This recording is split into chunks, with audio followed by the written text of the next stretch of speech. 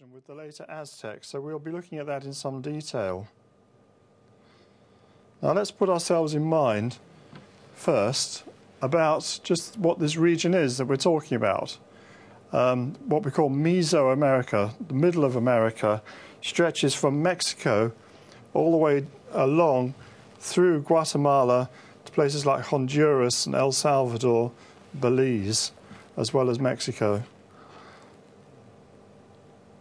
And first we're going to look at the Aztec Empire, or the Aztecs, who were the last of the great empires that we know about that was still in existence at the time of the Spanish conquest, which happened around 1520. And the Aztecs had their capital at what is now Mexico City, but they called it Tenochtitlan. Now the story goes that there was a guy called Tenoch who was leading a tribe of the Mexica who supposedly came from an island somewhere. It's thought that it was in northern Mexico, but I personally don't necessarily believe that. But they're supposed to have come down from this island or lake or some such place, looking for a new habitat, new place to settle. And they arrived at the great lake of Mexico called Texcoco. And of course, the local people weren't that pleased to see them. Nobody's ever pleased to see a group of armed immigrants arriving in their neighbourhood.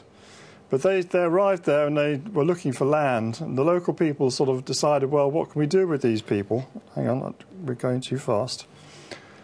And they decided that there was an island out in the middle of Lake Texcoco, and they said to the Aztecs, look, you can have this place if you want it. You can go out into this island. And they went out there, and this guy called Tenoch, before they had set out, he had had a vision or a dream where he saw a great eagle holding a serpent, seizing a serpent. And when they got out to the island, they saw indeed a great eagle standing on a cactus with a serpent in its beak. And that actually is now the symbol of Mexico itself. You'll see it on the Mexican flag. And they decided that that was such a good omen that this is the place that they should stay.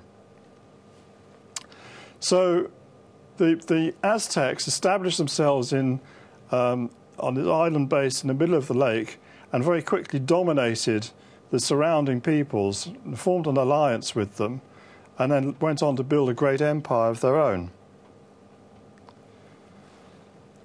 And this concept of the eagle standing on the cactus has, I believe, very much a connection with another legend or ritual carried out by the Aztecs, connected with a god they called Chuticutli. And his feast day, they had a load of feast days right through the year, but this particular feast day is of some importance, was at the beginning of August.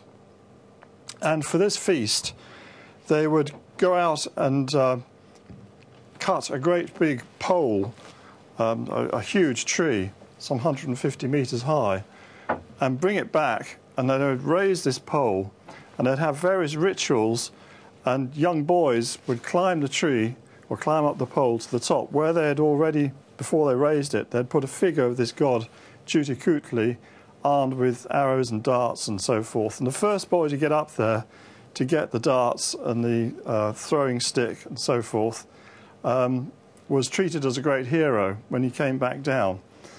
And that seems to be the connection, and I should be explaining why this is important a little bit later, but that seems to be the connection with what you see now. If you go to Mexico, you'll see people performing a ceremony. They're called Aztec flyers. Actually, it originates from the Totonacs, who are sort of neighbours of the Aztecs. And even today, they raise up a great pole.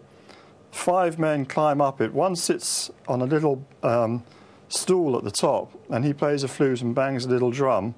And the others go and sit on a platform, and then they throw themselves off the top. They're attached by ropes to this platform, which goes round and round.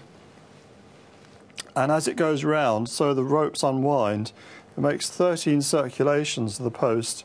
And then as they get down to the bottom, they flip themselves over and land on their feet. And they're known as the flyers, or voladores. So this is very much connected with the ancient rituals.